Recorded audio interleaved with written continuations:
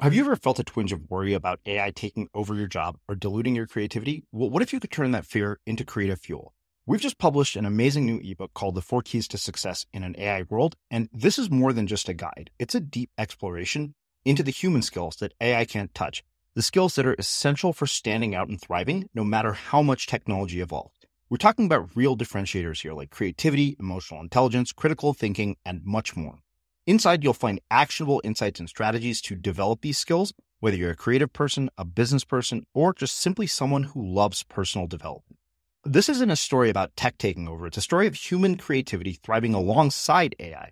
Picture this, AI as your creative co-pilot, not just as a tool, but a collaborator that enhances your unique human skills. The 4 Keys ebook will show you exactly how to do that and view AI in a new way that empowers you instead of overshadows you. Transform your creative potential today.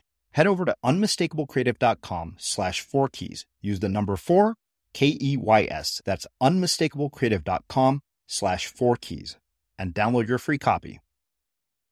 And I think this is an idea you see in both the East and the West, this idea of like, okay, let me slow this down. Let me really look at it. Let me really see what's going on. And look, this is hard to do. You know, you're sitting there at your computer and you get an email. You hear that, you know, it makes the ding sound. You pull it up and, you know, you've just gotten word from your publisher that they're doing X, or you just got word from a business partner that there's this, or you've just been informed that you've been sued, right? Or you just got a text from somebody you're dating and they told you something you really didn't want to hear. It's so easy to sort of be jerked around and to just always be responding, when the truth is like that's also a recipe again for making things worse. And so what I think I'm talking about in the book, what I try to practice in my own life is a little bit of that pause, just like, okay, what is this? Let's really see what it's made up of. You know, let's really see what my options are.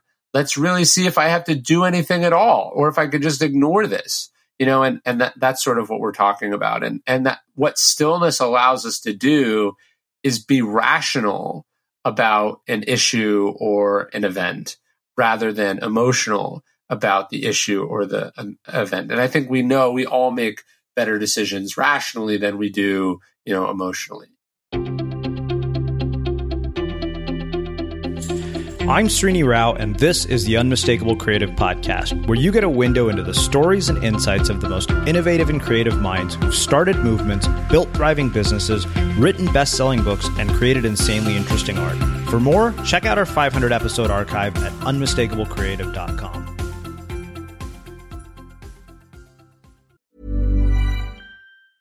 Ever catch yourself eating the same flavorless dinner 3 days in a row? Dreaming of something better? Well, HelloFresh is your guilt-free dream come true, baby. It's me, Keke Palmer. Let's wake up those taste buds with hot, juicy pecan-crusted chicken or garlic butter shrimp scampi. Hello Fresh. Stop dreaming of all the delicious possibilities and dig in at HelloFresh.com. Let's get this dinner party started.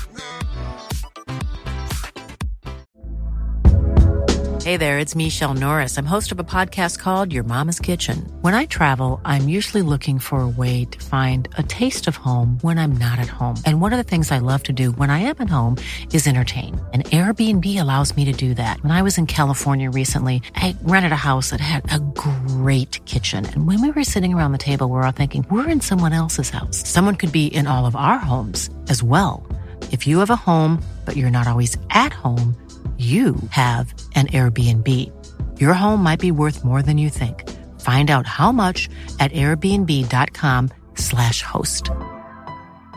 Wow. Nice. Yeah. What you're hearing are the sounds of people everywhere putting on Bombas socks, underwear, and T-shirts made from absurdly soft materials that feel like plush clouds. Yeah, that plush. And the best part? For every item you purchase, Bombas donates another to someone facing homelessness. Bombas. Big comfort for everyone. Go to bombas.com/ACAST and use code ACAST for 20% off your first purchase. That's bombas.com/ACAST. Code ACAST.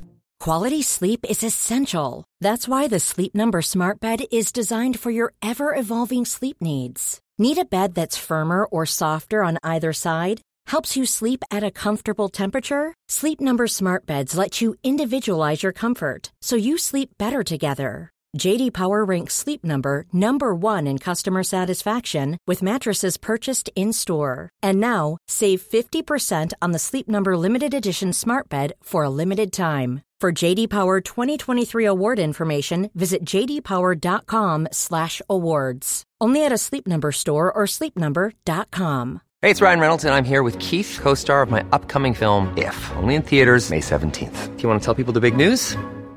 All right, I'll do it. Sign up now and you'll get unlimited for $15 a month and 6 months of Paramount Plus Essential Plan on us. MintMobile.com/switch. Upfront payment of $45 equivalent to $15 per month. Unlimited over 40 gigabytes per month. Face lower speeds. Videos at 480p. Active Mint customers by 531.24 get 6 months of Paramount Plus Essential Plan. Auto renews after 6 months. Offer ends May 31st, 2024. Separate Paramount Plus registration required. Terms and conditions apply if rated PG. As creators, we're always on the move. Whether it's a live podcast event, a pop-up shop, or a workshop, we're constantly interacting with community, and that's where Tap to Pay on iPhone and Stripe comes in. Imagine this. You're at a live event, a listener loves your merch, or a participant wants to sign up for your course on the spot. With Tap to Pay on iPhone and Stripe, you can accept their payments right there and then, right from your iPhone, so there's no extra hardware or no delays. Total game changer. It's not just for creators. Any business owner can do this. It's about making transactions smoother and much more personal, growing your business in your way. We've been using Stripe for our products and courses for a long time, and now with Tap to Pay on iPhone, you can take your business to the next level too. So visit stripe.com/tapiphone to learn more. Remember, folks, with Tap to Pay on iPhone and Stripe, your business is always at your fingertips. Ryan, welcome to the Unmistakable Creative. Thanks so much for taking the time to join us. Yeah, thanks for having me again. I was thinking about this the other day. I think you might have been the first podcast that I ever did, ever, which would have been like in 2012 or something. So it's so cool that you're still doing it. Yeah, well, it's funny because I still, I remember distinctly, I think you wrote a Medium post titled "Don't Start a Podcast." Yeah. Everybody and their mother seems to have one, and it's an interesting ecosystem that we live in terms of content. So before we get into all of that and your creative work, your career, I want to start by asking you something I don't think I've asked you yet in the conversations that we've had, and that is, what did your parents do for a living, and what impact did that end up having on you and the choices that you've made with your life and your career? So my dad was a police officer, and then he sort of worked his way up through the ranks. He was a detective, and then he was a sergeant. And then my mom was a school vice principal, but like a continuing education school. So like the people that were getting their GEDs, or adults taking computer classes or whatever. So she wasn't like a principal at a school for kids. So I had two parents who were civil servants. They made, sort of good money, but they had, jobs that they clocked in and clocked out of every day. And sort of just a very normal, middle class, upper middle class background with very, I don't think I met a writer. I loved books, but I don't think I ever met a person who made books until I was sort of well on my way to wanting to be one. Wow. So your dad being a cop, one of the things I wondered, and I think I asked somebody this the other day who actually coincidentally told me that their father was a cop. What did your dad being a police officer teach you about diversity, tolerance, biases, and the kinds of things that police officers, I think, deal with on a daily basis? And what do you think public misperceptions are about people who work in law enforcement? Yeah, that's a good question. So my dad had a bunch of interesting jobs. He worked in hate crimes for a while. He worked in the explosives disposal unit for a while. He was the robbery division. So and then he ran a sort of a community police center near where we lived. So he had all these interesting different professions inside being a cop. So I think one of the things that people sort of miss is that there's like a big distinction between like a cop who wears a uniform and is like walking around or patrolling the streets. And then as you sort of go up through the system, the job becomes in a lot of ways much more administrative and much more sort of sheltered from the concerns that I think obviously are in the headlines today. So I never knew my dad doing those things growing up. I knew my dad being someone who was sort of seeing how things worked behind the scenes. So I just remember a lot of like interesting conversations with him about, I remember him telling me once, it was something I sort of thought about more recently. I remember him telling me how the Ku Klux Klan recruited members, which is that they would go into like, say, a high school and they would write like graffiti on the wall that was like anti-white people. So they'd write like kill whitey, or like offensive things about white people, as if a black person had done it, to sort of activate, or radicalize like basically dumb, ignorant white people. And so I, as you watch this sort of political environment we're in now, and you watch how easy it is for people to become polarized and sort of how these sort of flashpoints sort of pop up. It's always, I just remember things from my childhood, just sort of seeing like, oh, that's how things work. That's how the system operates. That's like the logic that maybe you don't understand. Yeah. But it wasn't like I grew up with my dad, sort of driving a patrol car. That just like wasn't my experience. Well, I think it's interesting that you brought up hate crimes of all things. Because if I remember correctly, didn't you write an essay on Medium titled "Dad, Please Don't Vote for Trump"? I did. Yeah, I did. I grew up in Sacramento, which is a pretty conservative town, and then a pretty conservative district inside of it. My dad's not like some like sort of raging far right winger, but like I think a lot of people's parents. It's like I know almost, let's say, no millennials who support Trump, right. Or think that he's doing a good job. And then you talk to people and you talk to somebody's white parents, you suddenly get a very different perspective. Some of the things that are sort of shocking or appalling, they find a way to either rationalize or they just have a different perspective on it. So yeah, my dad grew up listening to talk radio, has probably voted Republican in every election he's been able to vote in. And so you see two people able to look at the same events from a very different perspective. Well, so we had Andrew Yang, who's a presidential candidate here, as a guest on the podcast. And one thing I think that struck me about that conversation, I think that you and I live in a world where we live pretty much lives of privilege, right? You and I do things that are smaller. We're not doing, hard labor. And when you look at why people made some of the decisions they did in terms of their political choices, a lot of them are like just working to survive. And you kind of say, okay, wow, that's not me. Like I'm not, working in a factory or under threat of not being able to work again. So in that sense, I realized I was like, okay, you know what? I think that I remember I saw this documentary on the most pro-Trump town in North America, and there was this ranching family. And they had said that, you would think, oh, these are going to be like these like super racist rednecks. And then when you realize the reason for their vote was they had this ranch in their family for decades. The land is worth like millions of dollars, and it would be worthless to anybody who's not a rancher. And at the same time, they said basically if Trump didn't get elected, they would lose this land that basically they had lived off of for generations. And you realize you're like, wow, that wasn't like a matter of spite or hate or anything. It was literally a matter of survival for them. Yeah, no. And look, I live out, I have a place out in the country outside Austin. Austin is a pretty liberal city, but where my ranch is certainly not. It's pretty red country. Mm-hmm. And yeah, you realize that it's just much more complicated than the sort of, that can fit in a 280 character tweet, which is what I was trying to do in that piece. I wasn't trying to shame my dad. I was just trying to actually sort of reflect back to him a lot of the lessons that I learned growing up. I think to me, that's the most disappointing part of the sort of the white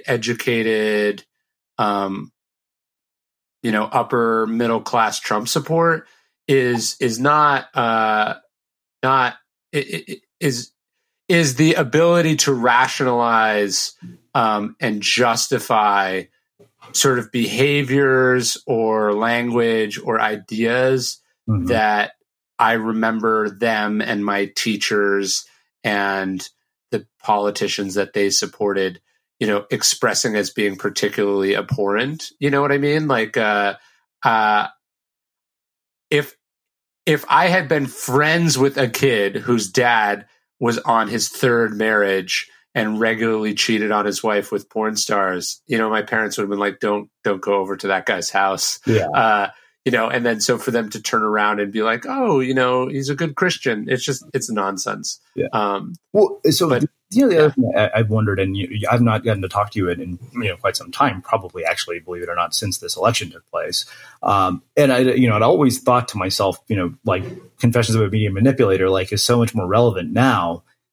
Sadly, yes. Was then. And like you look at in so many ways, like I recognize the things in your own playbook happening, directly from the guy who is in the White House. Cause like sometimes I wonder if half the crazy shit he's saying is literally just to get media coverage because, I remember it's like, okay, when you saw those initial talking points, it was like, wow, these drowned out literally every other person, in the campaign. Like I literally didn't know who Ted Cruz was until like midway through 2016. And I thought, I remember I made a joke about it on Facebook. I said, Roger Stone is basically Donald Trump's Ryan Holiday. And so like, I wonder now that looking at the kinds of ideas in that book in the wake of this election and the media landscape now, like, how do you think about all this stuff? Like, what is your view on it? Yeah, look, I wrote that book precisely because I was seeing at much lower levels and in much less significant circumstances a lot of the same sort of behaviors working. I saw how easy it was to sort of create fake outrage. I saw how easy it was to sort of hijack the news cycle. I saw how people who sort of had nothing to lose or had no shame could do a really good job of getting all sorts of attention. And I wrote that book largely as a means of sort of communicating like, hey, this is not good. And people need to understand how this works. And it was disappointing. It was disappointing to see the media reaction to that book, which was to largely sort of dismiss me or to say that I was some sort of singular bad actor or whatever. And to sort of not do anything about the problems that I was highlighting in that book. Mm-hmm. And so look, it's not that I feel guilty about it because I feel like what my job was with that book was to sort of show in a very unflinching manner, like exactly what was going on in the way that like a computer hacker might sort of break into some security system and then show how that worked. The idea is somebody better fix that afterwards so it doesn't happen again. And I think we went through the media. I guess what I would say is the media is certainly not blameless. The media has repeatedly left a lot of sort of easily plugged holes in its system because those systems are really good for business. Mm-hmm. Like in the 2016 election, Trump got something like $2 billion worth of free publicity. And so people think like, oh, what they don't realize is that the media is not in the business of giving away publicity. The media then monetized the attention that they gave Trump mm-hmm. to be worth even many more billions of dollars of that. I think the CEO of CBS said something like Donald Trump may be bad for America, but he's very good for CBS. Yes, yep, yeah, I remember. Yeah, and so that's just the reality of the media system we're in. So it's a book that I wish had been disproven or made irrelevant, but 7+ years later. It's still being taught in schools, and it's probably more right today than it was when it came out, which is not a good thing. Well, and what's scarier is the tools are easier to use. Like of course, we're seeing state-produced propaganda. Like people may not know this, but if you just do a search on YouTube for Real News Update, you will actually see propaganda coming straight out of the White House, news that is produced by the White House. It's never happened in history that I know of. Yeah, no, it's very alarming. And the reason I think we have trouble wrapping our heads around that is that, everyone is, the media is also bombarding us with all this other nonsense of stuff that doesn't matter. And so it's kind of like, it's like the boy who cried wolf, type situation where you really can't, a normal person is not able to wrap their head around and process all this information that's being thrown at them. Like, I know how this works, and I still am bombarded by it, and I still fall for stuff. So it's a scary time. Yeah. Well, let's talk about one other thing here. You said your mom was a vice principal, and I wonder, your mother being a vice principal, like, what did she teach you about education? Particularly because she, was working with people who got their GEDs, and you also happen to have dropped out of college. So, like, I wonder what did she pass on to you about education, and what are your views, on our current education system? I know that your son is young, but I know that this has to have crossed your mind. Yeah. So my mom was a school principal, and I think that's where I got my love of reading. I think that's where I found, I like school. It just ended up not being the right thing for me to finish college. But I learned from my parents the skills, particularly from my mom, from the skills that I now apply in what I think is sort of my ongoing education. But when you have your own kids, you're right, you do start thinking about these things in a very different way. And I think that what I go back and forth with is like, is there even such like the question is like, are public schools good? Is it worth paying for a private school? Should you move to be closer to a good public school or whatever? And one of the things my wife and I have spent a lot of time talking about is like, is there even such a thing as a good school anymore?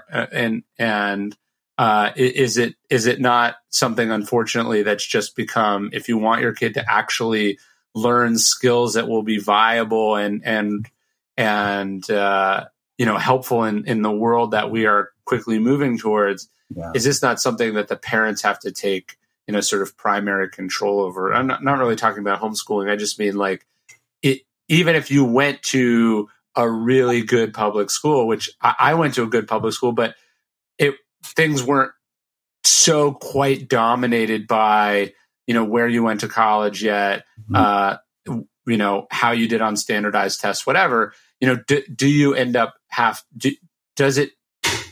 do you end up just having to significantly supplement your kid's education because you just can't rely on what you get from school? So it's not a decision I've had to make just yet, but it is something I'm starting to have to think about. And I remember I probably in retrospect was a poor idea, but I remember I wrote in my college admissions essay, I wrote an essay on the distinction between school and education. Mm-hmm. And so my mom was a school principal, but is that where I got my education? I would say probably not. Education is something you get and make for yourself, that comes from experiences, that comes from what you're exposed to, that comes from, so you're pursuing things you're actually interested in. Mm-hmm. And then school is like what you're learning in third period and then how you do on tests. And I'm just not sure if that matters anymore. So if you like The Unmistakable Creative, there's another podcast that I think you'll really like. So how does an opera singer learn a new role? How does an actress find the perfect accent for her character? What does the director of a TV drama actually do all day? Those are the questions that Ruman alum Isaac Butler and June Thomas put to creative people every week on Working.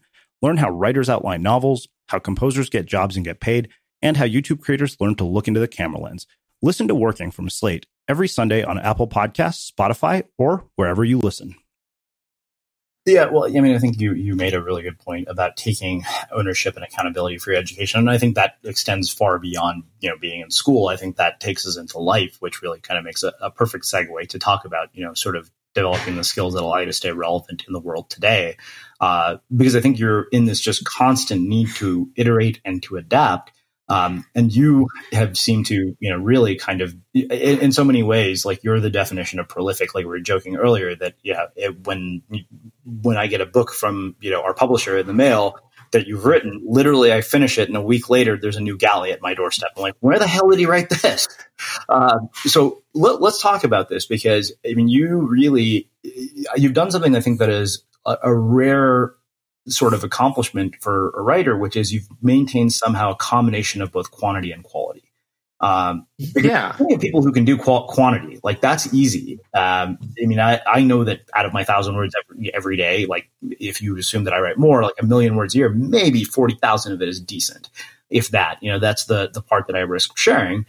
And so I wonder, what does this process look like? Where does, how do you come up with an idea for a book? And it seems like that, you took like a break from this sort of ancient wisdom with Perennial Seller and Conspiracy, but then kind of returned back to it with the most recent book, which we'll get into. But I want to process first, because I know that you and I have talked a little bit about the, note card process, but I want to look at your book writing process in a bit more detail. So I think one of the things that I definitely took from both my parents is that whatever you do, it's a job. Right. And the job requires you to show up and work on a daily basis. And I think that's something you wouldn't think would distinguish you from other writers, but it's true. Like I talk to a lot of writers and they're sort of like, oh, I don't know what I'm going to do next. And it's like, you don't know what you want to do next. I'm already halfway done with what I'm doing next. Mm-hmm. And so I think there's a lot of fat in people's process. Yeah. When I talk to them, it's sort of like, oh, in 3 weeks, I'm going to take in 3 weeks, I'm going to take a month to just go write.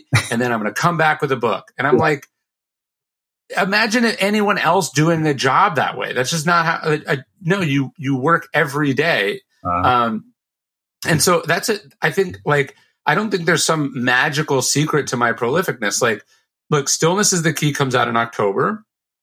I finished it. I finished what is more or less the published edition. I mean, obviously, as you know, there's lots of sort of editing and refining and whatever, but it was accepted by the publisher, which is the big hurdle you have to get over. It's also when they give you, your second check, which is very important. Yes. But it was accepted in December of 2018, right? I sold it in, I think, January of 2017 or maybe December of 2017. So it took about a year to get to the rough draft. And then there was another, 6 months or so of editing and refining. But as soon as I finished it, I started thinking about what I wanted to write next. And then I sold that. And then I started working on that. And then I've taken breaks and had to go back and, whatever. But the point is when this book comes out in October, I'm halfway done, or more than halfway done with what is the next book, which is easier to write in some respects than some of my other ones. Mm. And then I'm going to be going out in a couple of weeks with the proposal for the book I want to do after that. And the point is I'm not a writer to not spend my time writing. The joy and the privilege and the luck of the job for me is getting paid to write things and to have the freedom to write and publish the things I want to write. Yeah. So I'm always going to be doing that. I'm not going to be, doing long pauses of me not doing that. It's like if you asked an NBA player if they wanted to play more, they'd be like, yeah, of course. That's what that's what I'm put on the planet to do. Yeah. Well, it's funny, you were talking about this because I knew, when I finished the Audience of One book, I was like, oh, I don't have a contract for a third book. My friend's like, what are you going to do? And I said, I'm going to get up and I'm going to write. And, as my friend, we had one of my contracts, he's like, what got you that book deal in the first place is that you self-published. You're no longer under contract. If you want to write books, just keep writing books. So I did. And, I was like, okay, this proposal is taking a long time to be accepted. It's gone through 1,000 iterations, but I still have the luxury and the freedom to self-publish. I want to write, so I'm going to write. But more so than just wanting to put a book out, I wanted to make sure that I didn't lose the momentum that I had spent 2 years building. Totally. I knew that if I let that go. And so in this process of trying to get a proposal done for a third book with a publisher, I've ended up writing 2 self-published books. Interesting. Yeah. And, it's kind of because, the thing is that I realized oh, okay, well, I don't right now have the luxury of a contract in which, I'm guaranteed that I'm going to get paid to write a next book. But sure. I was like, okay, you know what? I need to not let that be a deterrent from following through on the process that has gotten me to this point in the first place. Yeah, that's right. And I think as a writer, you also want to be moving, maybe the phrase for sort of escape velocity. So I did Trust Me, I'm Lying in 2012, and then I did my growth hacking book a little bit after that. Then I wrote The Obstacle is the Way. And each one of those books was a little bit bigger than the one before it. And then I got straight to work on Ego is the Enemy, and then I did Daily Stoic. The point was, it's like, even if I'm not publishing new books, my backlist is being discovered and gone through by each subsequent new fan. Yeah. And so now here I am when this new book comes out, I have this, and you talk about this in your writing, you want to accumulate an audience who's looking forward to what you do. And so that's where that momentum is really important. It's like, I read, and I sometimes I talk to these authors because they want to hire my firm. It's like, they're like, hey, I did a book in, 2011 and it sold 200,000 copies, which is, a very big success for a book. And then they're like, and now in 2019, I want to do a follow-up. And it's like, those people forgot that you exist. I mean, that's so long ago. Yeah. And those people are not looking out for you're starting from scratch again. And I think that's sort of part of my philosophy, which is that you want to keep publishing, you want to maintain the momentum. There's a line I heard from the guys at Summit Series. They were telling me, they were like, you rest at the end, not in the middle. Mm-hmm. And I think that's a really that's sort of part and parcel of my writing philosophy, which is like, it's not like I'll sleep when I'm dead, but it's like, now's my window, and I'm gonna, and people are reading what I'm writing, and I have a proven track record. I'm not going to fritter that away by, messing around with stuff. Oh, yeah. I mean, I think in 10 years of running the podcast, we've taken a break. Like, we take a break in December, and during that time, we publish, our best of episodes just so we can start out January. And, anytime somebody asks me about this, I always use the example of Friends. I said, look, NBC put Friends on the air for 10 years. And every Thursday night, you knew at 8 o'clock that if you turn on your TV, you were going to get Friends and Seinfeld. Now, if the writers decided, we're only going to write episodes when we're in the mood, they would never build an audience. It was like, you don't want your content to be an interruption. You want it to be a habit. Yeah, I think that's right. And that's why and I like what you do with your 1,000 words a day. Like, I'm also always writing articles. And I mean, I do 2 daily emails for 2 different sites that I have, the dailystoic.com and dailydad.com. I'm always making stuff, because the more stuff you're making, the more people can discover what you're doing. The better your chances of creating something that really resonates with people. And then I also think, look, when you look at stand-up comedians, what are they talking about? They're talking about getting stage time. They're talking about how you get better the more reps that you take. And so I think it's a weird thing with writers where they aren't doing, one of the reasons I think writers don't get better is that they're not publishing enough, and so they're not getting feedback and practice time at the craft, and so I'm very cognizant of that as well. Well, let's do this. We've been talking about a bunch of different subjects, but I think all of which are tangentially related to, really where we're headed, and that is this idea of stillness is the key. What prompted this book of all the ones that you could work on next? So usually my books start with a quote or a story or just something that sticks with me, and it's enough that I write it down, or I put it on a note card, or I just think about it. And then what I start to do is accumulate a pattern. I start to notice this pattern everywhere. And there's that's just what happened with this book. I found a quote, and the quote is Tao is in the emptiness. Emptiness is in the fast of the mind.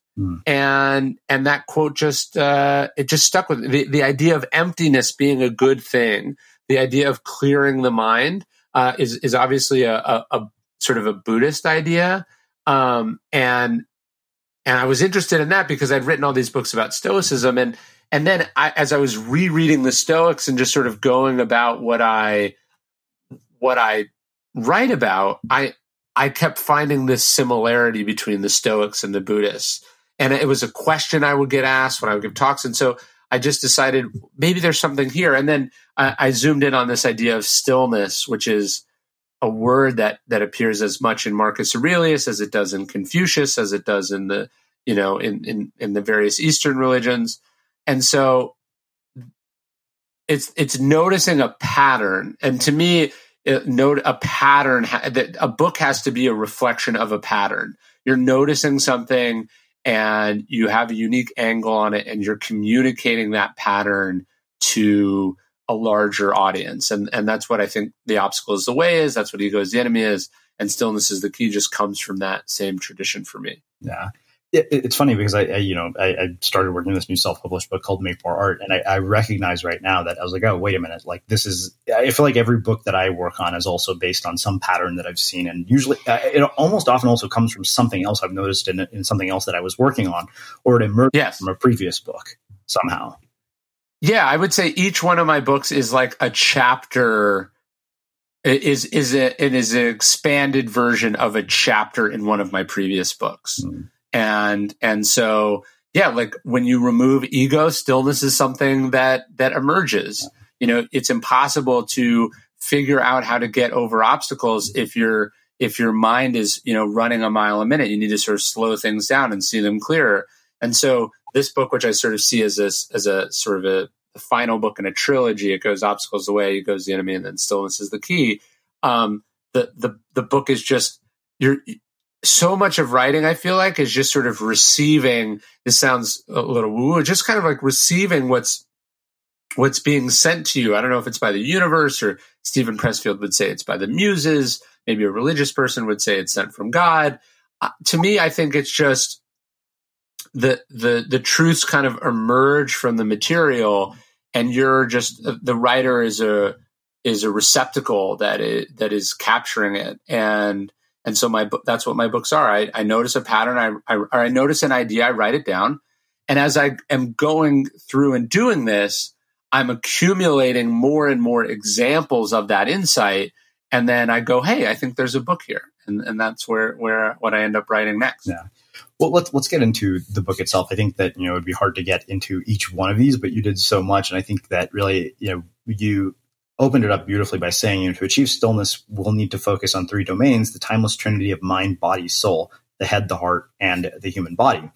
And, in the first chapter, you talk about becoming present. And this is probably my favorite quote from that. You said, each of us will in our own lives face crisis. The stakes may be lower than, and when you say that, you're referring to the Cuban Missile Crisis, which I know you wrote about, but to us, they will matter. A business on the brink of collapse, an acrimonious divorce, a decision about the future of our career, a moment where the whole game depends on us. These situations will call upon our mental resources. An emotional, reactive response and unthinking, half-baked response will not cut it.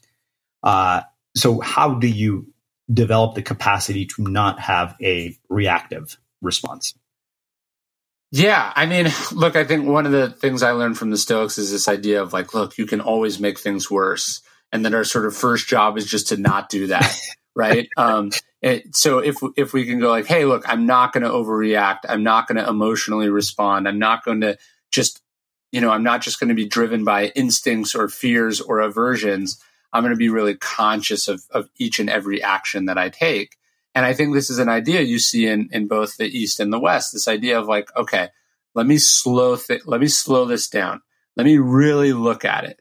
Let me really see what's going on. And look, this is hard to do. You're sitting there at your computer and you get an email, you hear that, it makes the ding sound, you pull it up and, you've just gotten word from your publisher that they're doing X, or you just got word from a business partner that there's this, or you've just been informed that you've been sued, right? Or you just got a text from somebody you're dating and they told you something you really didn't want to hear. It's so easy to sort of be jerked around and to just always be responding, when the truth is like, that's also a recipe again for making things worse. And so what I think I'm talking about in the book, what I try to practice in my own life is a little bit of that pause, just like, okay, what is this? Let's really see what it's made up of. Let's really see what my options are. Let's really see if I have to do anything at all, or if I could just ignore this, and that's sort of what we're talking about. And that what stillness allows us to do is be rational about an issue or an event, rather than emotional about the issue or the event. And I think we all make better decisions rationally than we do, emotionally. Jewelry isn't a gift you give just once. It's a way to remind your loved one of a beautiful moment every time they see it. Blue Nile can help you find the gift that says how you feel and says it beautifully, with expert guidance and a wide assortment of jewelry of the highest quality at the best price. Go to BlueNile.com and experience the convenience of shopping Blue Nile, the original online jeweler since 1999. That's BlueNile.com to find the perfect jewelry gift for any occasion. BlueNile.com. Hold up. What was that? Boring. No flavor. That was as bad as those leftovers you ate all week. Keke Palmer here, and it's time to say hello to something fresh and guilt-free. Hello Fresh. Jazz up dinner with pecan-crusted chicken or garlic butter shrimp scampi. Now that's music to my mouth. Hello Fresh. Let's get this dinner party started. Discover all the delicious possibilities at HelloFresh.com. There's never been a faster or easier way to start your weight loss journey than with PlushCare. PlushCare accepts most insurance plans and gives you online access to board-certified physicians who can prescribe FDA-approved weight loss medications like Wegovy and Zepbound for those who qualify. Take charge of your health and speak with a board-certified physician about a weight loss plan that's right for you. Get started today at plushcare.com/weight loss. That's plushcare.com/weight loss. plushcare.com/weight loss. Hey, it's Ryan Reynolds, and I'm here with Keith, co-star of my upcoming film, If, only in theaters May 17th. Do you want to tell people the big news? All right, I'll do it. Sign up now and you'll get unlimited for $15 a month and 6 months of Paramount Plus Essential Plan on us. MintMobile.com/switch. Upfront payment of $45 equivalent to $15 per month. Unlimited over 40 gigabytes per month. Face lower speeds. Videos at 480p. Active Mint customers by 531.24 get 6 months of Paramount Plus Essential Plan. Auto renews after 6 months. Offer ends May 31st, 2024. Separate Paramount Plus registration required. Terms and conditions apply if rated PG. Quality sleep is essential. That's why the Sleep Number Smart Bed is designed for your ever-evolving sleep needs. Need a bed that's firmer or softer on either side? Helps you sleep at a comfortable temperature? Sleep Number Smart Beds let you individualize your comfort, so you sleep better together. J.D. Power ranks Sleep Number #1 in customer satisfaction with mattresses purchased in-store. And now, save 50% on the Sleep Number Limited Edition Smart Bed for a limited time. For J.D. Power 2023 award information, visit jdpower.com/awards. Only at a Sleep Number store or sleepnumber.com. As creators, we're always on the move. Whether it's a live podcast event, a pop-up shop, or a workshop, we're constantly interacting with community, and that's where Tap to Pay on iPhone and Stripe comes in. Imagine this. You're at a live event, a listener loves your merch, or a participant wants to sign up for your course on the spot. With Tap to Pay on iPhone and Stripe, you can accept their payments right there and then, right from your iPhone, so there's no extra hardware or no delays. Total game changer. It's not just for creators. Any business owner can do this. It's about making transactions smoother and much more personal, growing your business in your way. We've been using Stripe for our products and courses for a long time, and now with Tap to Pay on iPhone, you can take your business to the next level too. So visit stripe.com/tapiphone to learn more. Remember, folks, with Tap to Pay on iPhone and Stripe, your business is always at your fingertips. So you talk about limiting your inputs, which I think is incredibly relevant to the world that we live in. You know, you say each of us has access to more information than we could ever reasonably use. We tell ourselves that this is part of our job, that we have to be on top of things. And so we give up precious time to news, reports, meetings, and other forms of feedback. Even if we're not glued to a television, we're still surrounded by gossip, drama, and other distractions. And, you know, I wrote about this, I think, in Audience of One, saying that we're just like drowning in a sea of noise, and there's no way you can hear the sound of your own creative voice if you're just constantly consuming. So I wondered, you know, like where this came from. The other question I have about this whole idea of limiting your inputs, and this is something, you know, you weren't a parent the last time we spoke. And so I wonder, you know, being in the process of experiencing fatherhood, how has that impacted your way of working and your way of even just navigating this sort of information overload and this idea of limiting inputs? Well, so my son was born on the day after Trump got elected. And actually the sort of election returns, I think, sent my wife into labor. And so I remember sitting there in the hospital, you know, there's a TV on, I've got my phone, and I just was like reading news from these people who had, and I believe them, and I'd said some of these things myself, who had been very convinced that there was zero chance of Trump winning. And then what do you know? They were completely and totally wrong. And it just was a striking moment for me because I was like, why am I listening to these people? These people just spent the last year basically gaslighting me, telling me the exact opposite of what was going on. Their job is to inform. And in fact, they not only informed me, but they gave me the exact wrong impression of the facts on the ground. Right. And I just realized like, oh man, I have to consume a lot less of this crap. And so I basically have not watched cable news since. I have dramatically limited the amount of articles that I read. I try not to consume news in real time. I've not only increased the amount of books that I've read, but I spent a significant amount of time the last 12 months trying to reread books that I've already read. So not even reading new books, which obviously is a funny thing to say as I'm on this, promoting a new book. But the point is like, I'm trying to focus my time and if I am going to have an input, I want that input to be timeless. I want to be very confident that it's correct, that it's going to endure. And then I want it to be giving me wisdom and not information. Wisdom makes my life better. Information distracts me, right? Information is a commodity. Wisdom is a sort of priceless resource. And so I've just tried to dramatically decrease the amount of time that I focus consuming information so I can focus more time and energy on my family, on myself, and also on creating things that I think matter and make the world a better place. And so, I think the average person just consumes far too much noise.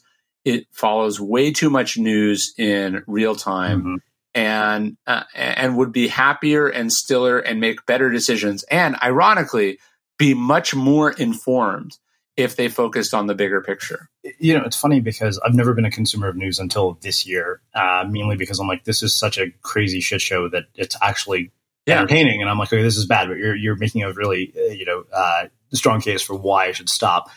I remember also very distinctly in one article you wrote on Medium, you said that you stopped using Facebook months ago, like you gave your assistant your password. That was like 6 or 7 months ago.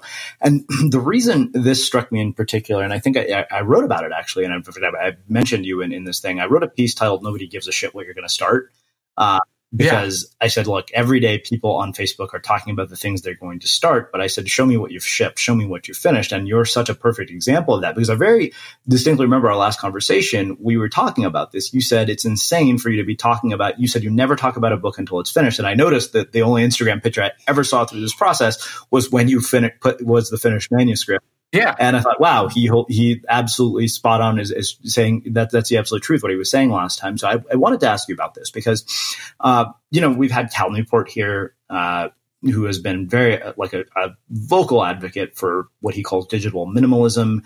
And we'd actually talked about you in the last conversation I had with him and about the fact that, like you're exemplary of this. So I kind of just wanted to hear your thoughts on this. Sure. And, because, Facebook is a different beast than it was even 2 years ago when you and I spoke. And, this was one of a big point of contention with me and the publisher when we were going through the Audience of One launch, because I was like, look, nobody buys books based on having seen a Facebook ad, but that's a whole other story.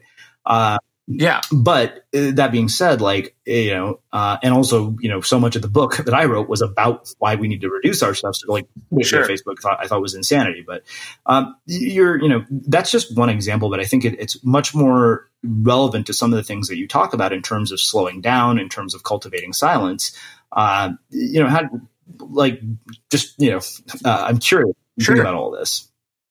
No, look, so for Daily Stoic, we do these challenges periodically. We do we've done a 30-day challenge and a 10-day challenge and a 21-day challenge. They've been really awesome.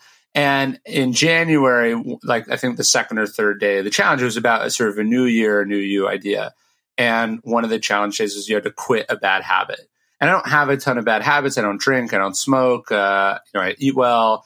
And so I was like, okay, I'm going to quit Facebook. This is something that I don't have control over. I check it more than I should, more than I want to, and it doesn't really contribute to my happiness. Mm-hmm. Now, and that's what I did. I quit in January, and I really have not checked it since. I have sort of a burner account that I use because we have a Facebook group for Daily Stoic, but it doesn't have any friends. It's just basically using Facebook as a message board. There's no scrolling, no whatever. But the downside of quitting has been like, look, I used to like seeing your 1,000 words a day on Facebook, and I would see it on a regular basis, and it was there. And I would see other things, friends that I hadn't connected with in a while, or, someone I know would post something funny, or I'd see a good news story, or I'd, hear about something that would work its way into one of my books. It's not to say Facebook is not without value, because it certainly is. And I don't know if I'd be here where I am in my career without it. But what I found was that it was causing me more pain than pleasure. Like, it was something I was powerless over. That was one. But I was noticing that most of the time, most of what I was seeing there was not contributing to my happiness. So it was, negative news stories, or it was people fighting about things, or it was people bragging about things, or it was people marketing in a way that I knew, because I knew them, or I know how the industry works, in a dishonest way. So I would see people talk about things that I knew that I happen to know weren't true. And then even though I knew they weren't true, I was still finding myself being made insecure by them or comparing myself against them. So I'd see, oh, so-and-so, said this is their speaking fee. Why is that higher than mine? Are they better than me? And then it's like, objectively, I know that they're, they've inflated it by half. But it was still so hard not to get caught up in that. And so cutting it out, it not only, I think, has it made me a lot more productive. I mean, I'm not checking it 30 times a day, and I'm not carrying it around in my pocket. But most importantly, I'm out of the sort of the cycle or the arms race that the algorithm is designed to elicit. If the Facebook algorithm was designed to make you feel content and good about yourself, you wouldn't post, right? You wouldn't spend time, endlessly scrolling on it. It's designed to make you uncomfortable, almost in like the way that a nightclub is designed to make you socially uncomfortable. So you buy overpriced alcohol. Like that's the entire. If a nightclub was quiet and relaxing and you could hear people talk, people would spend a lot less money on liquor. And so just realizing that that's what Facebook was doing gave me the power to go like, look, I'm just opting out of this entirely. And it's been really great. It's funny because I would never think you, with, having had the sort of level of success that you have, would have those same demons that I have. I mean, that was one of those things that for me, it was the comparison thing. I would be like, oh, this person sold more books than I did. I was like, oh, this person hit the New York Times bestseller list. And I'm just like, oh, why? Right. Totally. Yeah, and I would have never imagined you having reached the level of success you have or having the same problems. So that's refreshing to hear. Well, look, it's not like sort of false humility. I think like, look, if you talk to a billionaire, most of what you're going to hear from them is things they are benchmarking against other billionaires. You know what I mean? Like, there is no person on the planet that is not endlessly comparing themselves to other people, alive or dead. It's sort of the curse of our species in some ways. It's responsible for why no one's ever able to really feel good about what they've done. And it's something I sort of was talking about in the book. Yeah. Like, Theodore Roosevelt said, comparison is the thief of joy. He's totally right. The idea of having enough, knowing how to be content with what you have and what you've done is really important. And it's really hard when there are brilliant engineers designing products designed to exploit that feedback loop. And so I think that's one of the reasons that sort of opting out of these platforms is important. The other is just like, look, like Twitter doesn't do that to me. Twitter doesn't make me compare myself to other people. I just see people spend way too much time on it. And then you go, how are you not prolific? It's because you're working for Twitter for free, 6 hours a day. Yeah. Well, I want to come back to the idea of enough. That was probably one of my favorite chapters in the entire book, because it's something I've been thinking a lot about as I, come on, turning 42, I think, and then my sister's married, and like a lot of things in my life haven't happened the way I thought they were going to. And I'd been thinking a lot about that idea, but I want to come back to that because there are some other things that you talked about in the domain of the soul, and two in particular that struck me. one was this idea of healing the inner child, and the other was being aware of desire, which I think is kind of related to this idea of enough. But the idea of the inner child, I think that was one that was fascinating to me because, my joke is that, the spiritual journey of adulthood is basically fixing all the things that you think your parents screwed up in your childhood. Of course. Yeah, of course. That's my, definition of spirituality at this point. And it was hilarious because I was just on a call with a vendor who's looking at translating all of our content into Spanish. They've built this new AI technology, and they'd listened to a few episodes. And the founder there's like, "Oh wow, I listened to your podcast this weekend. You must be one of the most self-actualized people in the world." And I said, "Are you kidding?" I'm like, "I'm more screwed up than most people." I just thought it was a hilarious comment for her to make. Sure. So this inner child thing. I mean, did you have childhood wounds that you had to get past? How did you, and how do we navigate this? Because I think that everybody has an inner child that in some way or other has been wounded by some experience. Yeah, look, I think that's a very important thing, and you said it right, because I think a lot of people go, "Oh, I wasn't abused as a kid. Like my parents didn't beat me. Of course, my childhood is fine. I don't have any childhood wounds." And the truth is, everyone has wounds. We have so many wounds from how we grew up, what we were deprived of, what we didn't get, from what people said to us, from how we were built, from things we picked up from television.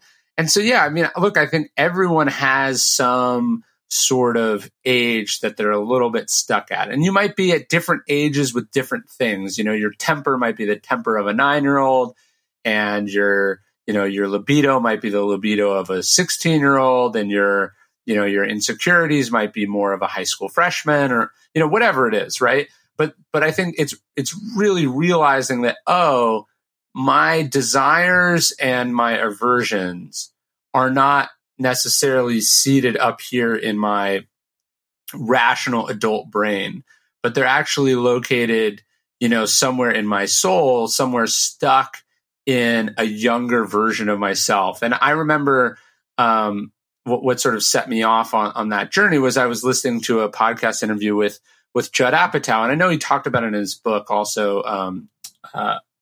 Was it Funny in the Head or something like that? But he was talking about he just realized one day, as he was in this sort of knockdown, drag out fight with the movie studio, that he was treating the people giving him notes on his movie as if they were his parents. And so instead of them going like, "Judd, the movie is too long," he was hearing like, "Judd, you'll never be good enough," or, like, "Judd, why don't you clean up after yourself?" Or like, he was reacting to these objective sort of creative notes as if they were his divorce arguing parents who he had a contentious relationship with. And I just realized that explained a lot of things in my own life. It explains why I get upset when I get back, my book from my editor, and all I'm seeing, I'm not seeing like, "Hey, these are all the things I can do to make the book better." Yeah. I'm hearing like, "This person doesn't understand me, and they don't get me, and they're trying to change me, and they're not letting me be who I want to be." And so, needless to say, reacting to a business, exchange as if it is a deeply rooted, sort of emotional or psychological personal issue is not a good way to get the best work or to reach a compromise or to communicate, your beliefs effectively. Like Judd Apatow might have been totally right about not liking their notes, but the way he's going to go about it, if he's treating them like his parents, is obviously not an effective way to do that. Yeah. So there's one thing that I appreciated this chapter, and I wonder if part of it is because of age. I remember some comedian joked, he's like, old people become religious because they want to get into heaven. But yes. You talked about accepting a higher power, and part of I've always been incredibly skeptical about religion or higher powers, particularly because all Indian religious traditions are very time consuming. I wrote about this, and it was funny because I had another guy here is Michael Ventura, who wrote Applied Empathy. And he had said in a conversation with Jonathan Fields that Ganesh was the remover of obstacles. And I remember coming home to my mom and saying, "Hey, can I have a Ganesh?" And she's like, "What?" She's like, "Since when are you interested in this?" And I was like, "Well, I heard somebody on a podcast say this." And I remember right after that, I got booked for a speaking gig after a year of no being booked at all. Yeah. Really? And so I was like, okay, wow, whether that's just coincidence or superstition, whatever. But it made me kind of realize, wow, there's something to be said for having faith in things that we can't explain or understand with logic or science. And yeah, I think that's a big part of it. I think what I'm also trying to say in that chapter is just like, when I became an atheist, I don't know, like 18 or 19 years old, I was reading books in college and it made a lot of sense to me. That wasn't a realization from a place of humility. It was a form of intellectual arrogance, right? It's like, I'm so smart. I read this book. I know more than all you people. And so that sort of atheism is in just the other side of the coin of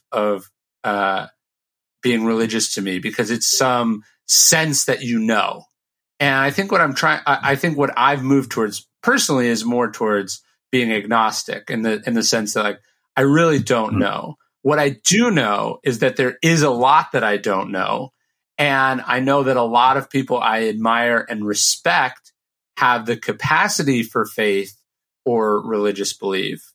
And I know that 99% of what happens in the world is outside my control. So this idea of higher power is still something that I wrestle with, but it certainly moved me closer towards some semblance of intellectual and spiritual humility, and just kind of, I don't want to say resignation, but just a sense that, like, look, like, I'm not in the driver's seat here. And I think that's probably what you were taking from that thing. You're like, oh, it's not, speaking gigs aren't necessarily, I put in the work, I get the results, which is how we want the world to be and how it can feel sometimes.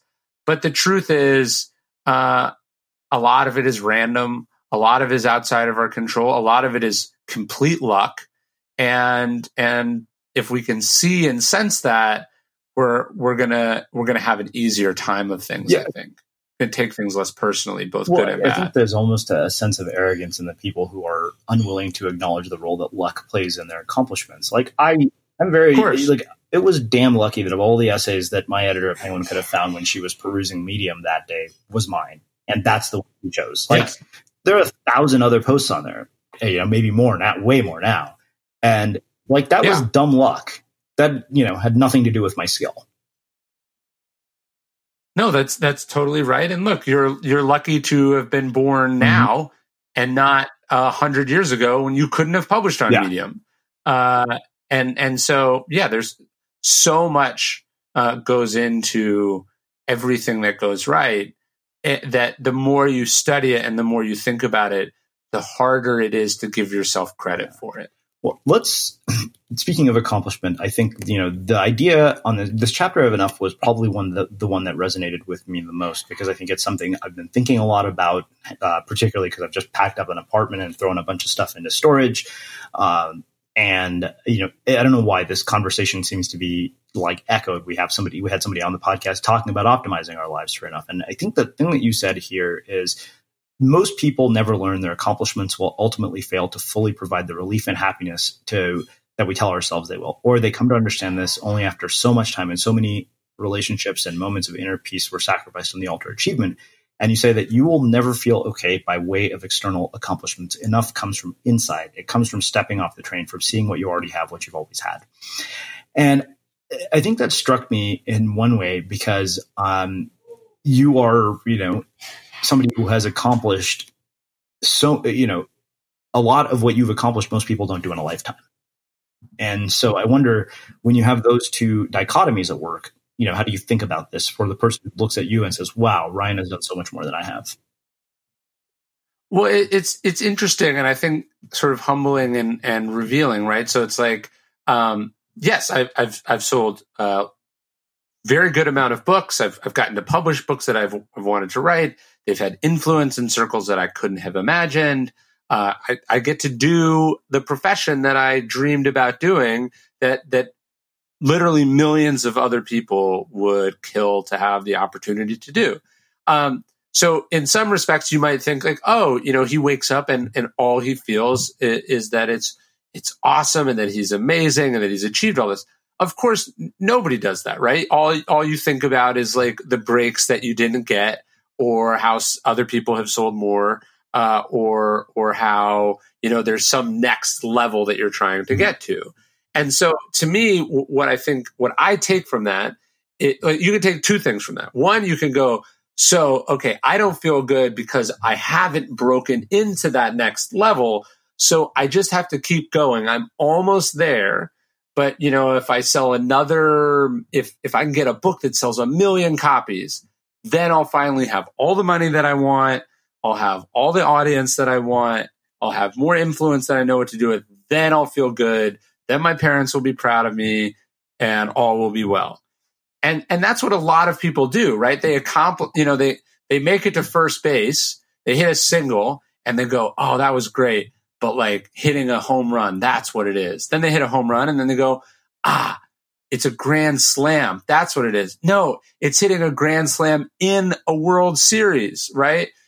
It's signing the biggest contract in baseball, right? Like, so you can see how that belief drives a lot of accomplishment, right? Because instead of ever being happy, they keep going, right? And look, this is good for humanity in the sense that, like, if Elon Musk wasn't driven, he would have stopped at PayPal, and we wouldn't have Tesla, and we wouldn't have SpaceX, and blah blah blah.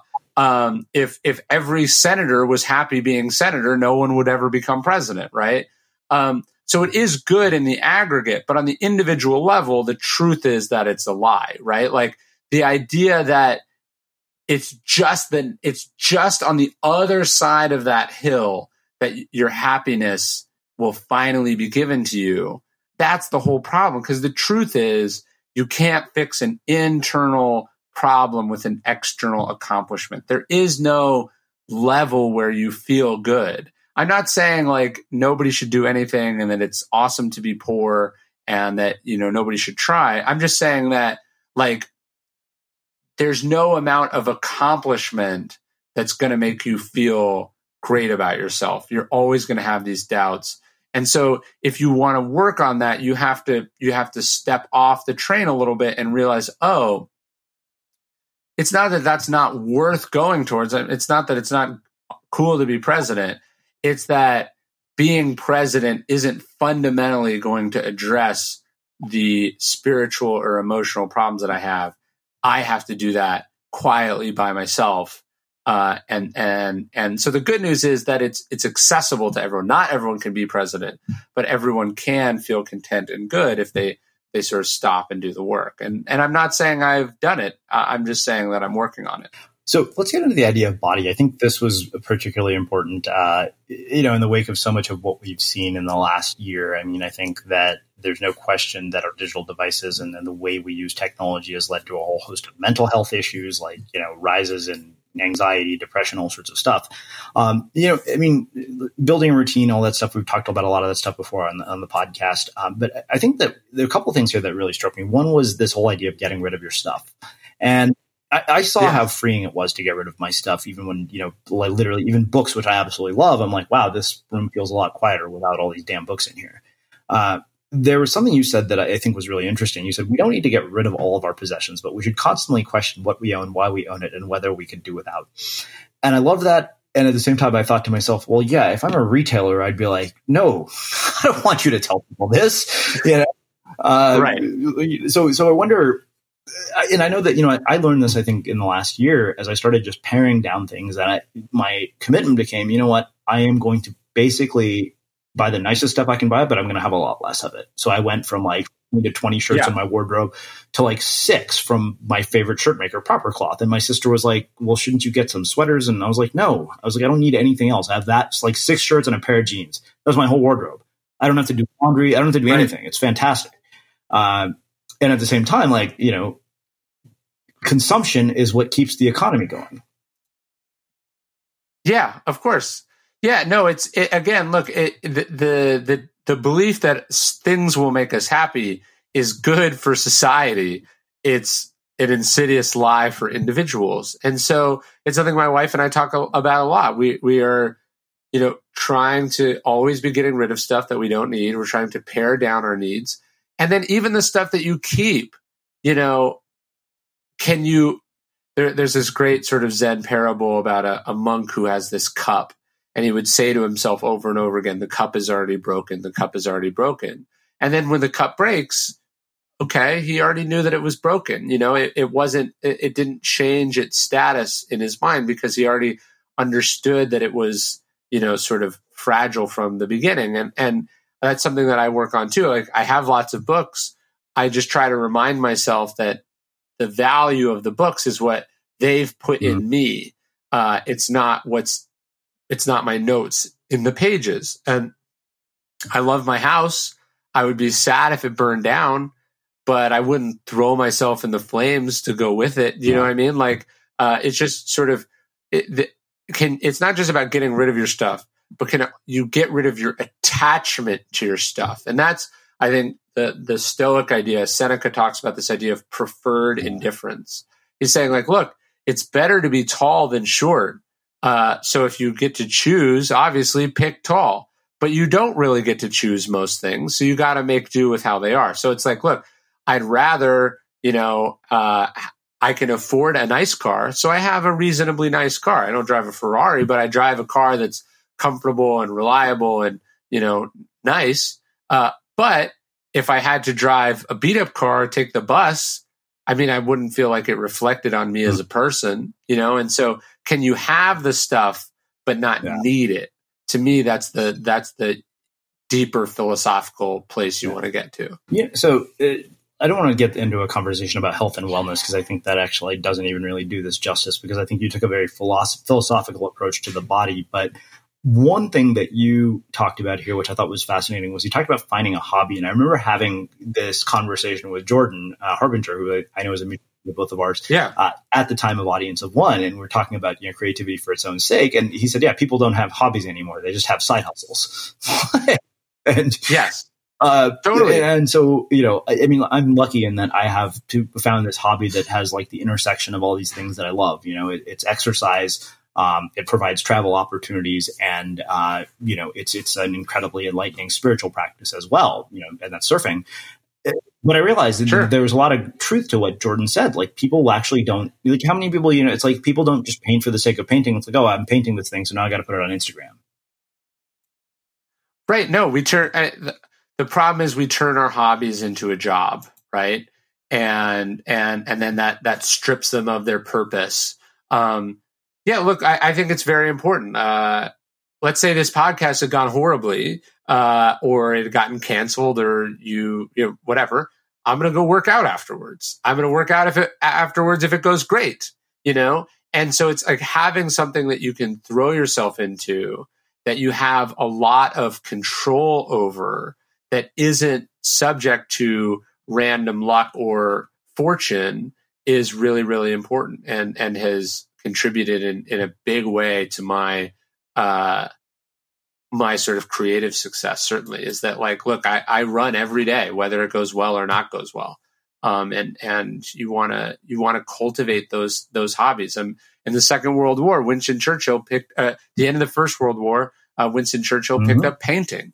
And he said, like, having a hobby is the most important thing for a busy public person, because you need some outlet for the frustrations and feelings that you have, and you've got to cultivate those things, or you're going to go insane. It's funny because George W. Bush did the exact same thing after he was done with his presidency. Yeah, and he got that from Churchill. Someone said, "Hey, Churchill painted." Yeah, and maybe he would have made better decisions in office had he been painting while he was in office. Well, I think that then there's one last piece, I think, which I really appreciated. You talked about this idea of being aware of escapism, and you said the problem is that you can't flee despair, you can't escape with your body problems that exist in your mind and your soul, you can't run away from your choices, you can only fix them with better choices. And I remember that particularly because I remember there was a period of time where I was lonely where I was living, and every weekend I was like, oh, the one thing I know I can do is I can get up to the mountain, and if I'm going 30 miles an hour down a mountain on a snowboard, about everything. Yeah, and sure. At moments I wondered, am I treating this as a hobby, or is it becoming a form of escapism? Like, I really started to look at that. So I wanted to kind of, that is a way of sort of setting this up and teeing it up for you in terms of, okay, explain this whole idea of escapism to us. Well, look, I think travel is a sort of great example of that. And it has been, all the way back to the ancient world. People are unhappy where they are because of their marriage or choices that they've made or the life that they're living or the job that they have. And instead of going, I have power over this, I'm going to change that, but it's going to be hard. It's going to be uncomfortable. It's going to require me to face some truths about myself.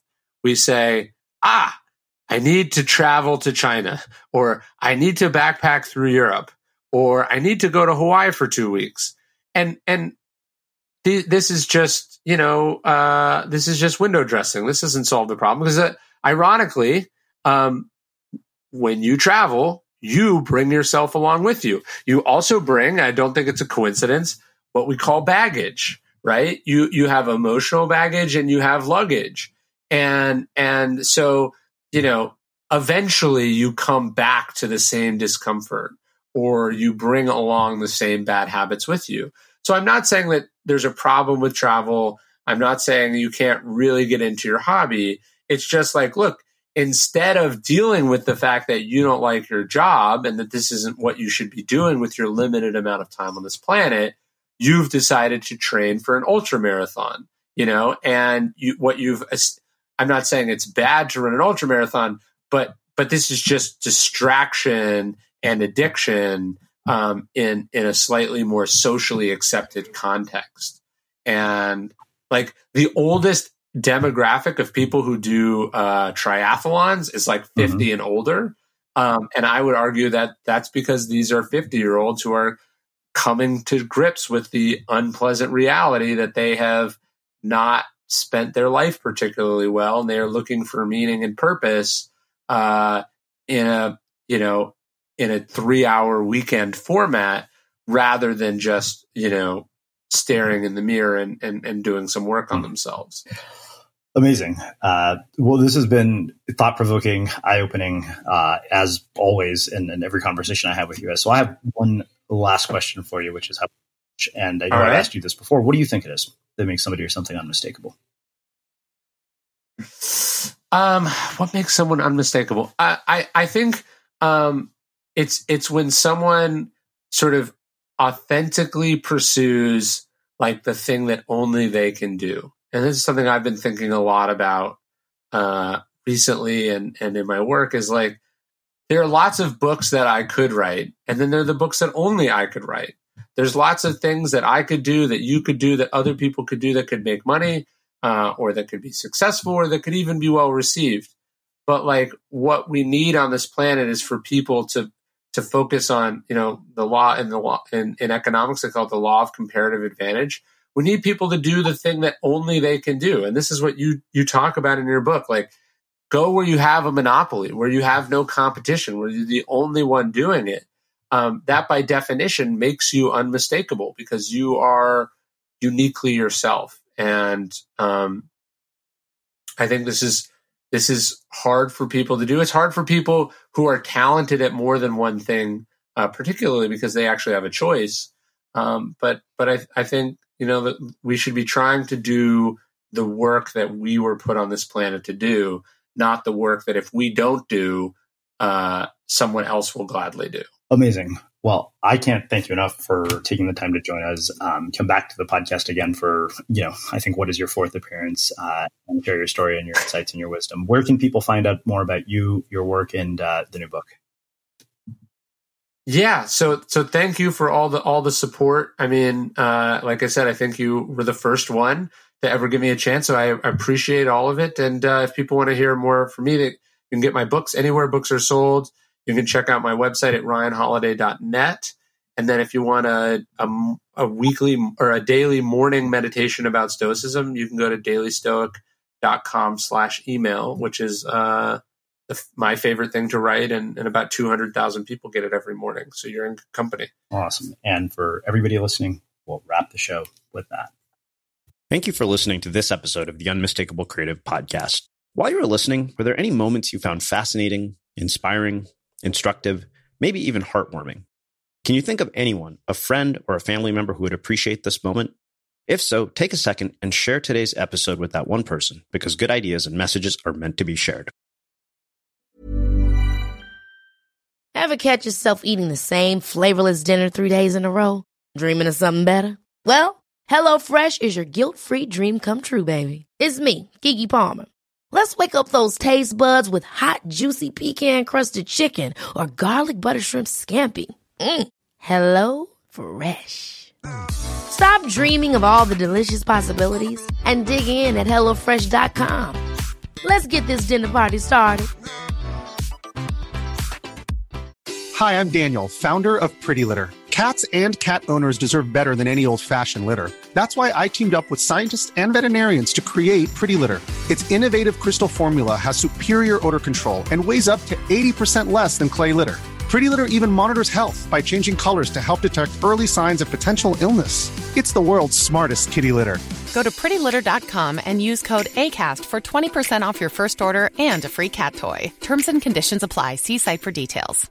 Even when we're on a budget, we still deserve nice things.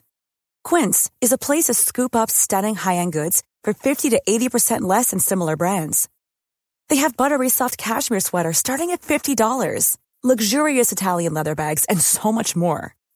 Plus, Quince only works with factories that use safe, ethical, and responsible manufacturing. Get the high-end goods you'll love without the high price tag with Quince.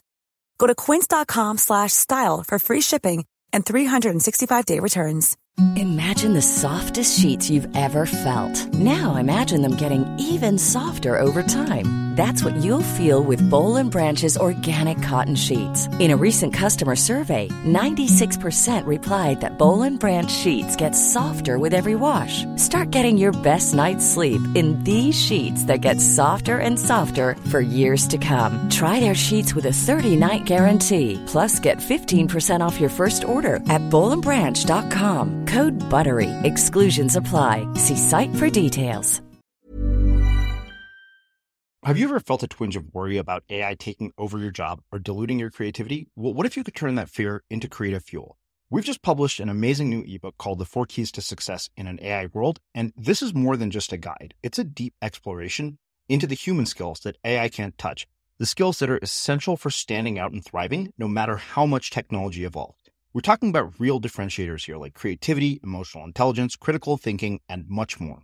Inside, you'll find actionable insights and strategies to develop these skills, whether you're a creative person, a business person, or just simply someone who loves personal development. This isn't a story about tech taking over. It's a story of human creativity thriving alongside AI. Picture this, AI as your creative co-pilot, not just as a tool, but a collaborator that enhances your unique human skills. The 4 Keys ebook will show you exactly how to do that and view AI in a new way that empowers you instead of overshadows you. Transform your creative potential today. Head over to unmistakablecreative.com/4keys. Use the number 4, KEYS. That's unmistakablecreative.com/4keys and download your free copy.